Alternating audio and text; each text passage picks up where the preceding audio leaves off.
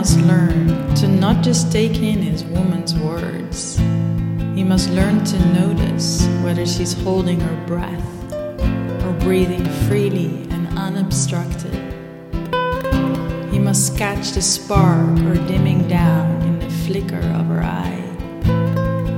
He must root his consciousness so strongly, creating a space so safe she has nowhere to go but open.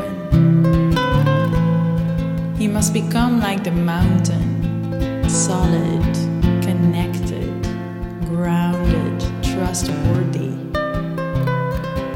He must own his primal desires, yet connect them to the service of his heart. He must invite her heart to express the full spectrum of her feeling world by gracing her with the container of his undistracted, loving presence. This is the gift of the masculine.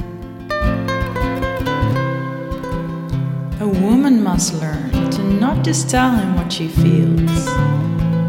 She must express herself through her entire body, her posture, her eyes, her breath, her moans. She must learn to lead from the revealing of her heart, unshelled, raw, unprotected, pure. She must keep cracking her heart open again and again and again, void of expectation or any kind of guarantee. She must step into the depth of her pleasure and allow it to fuel every area of her life. She must recognize both her darkest fire and lightest softness as equally feminine. She must draw him back to his center by opening and surrendering to his leadership. This is the gift of the feminine.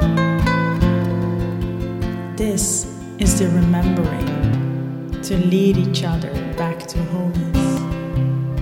This is the Tantra, to merge the sensual with the sacred. This is the ascending, to unite God and Goddess into one.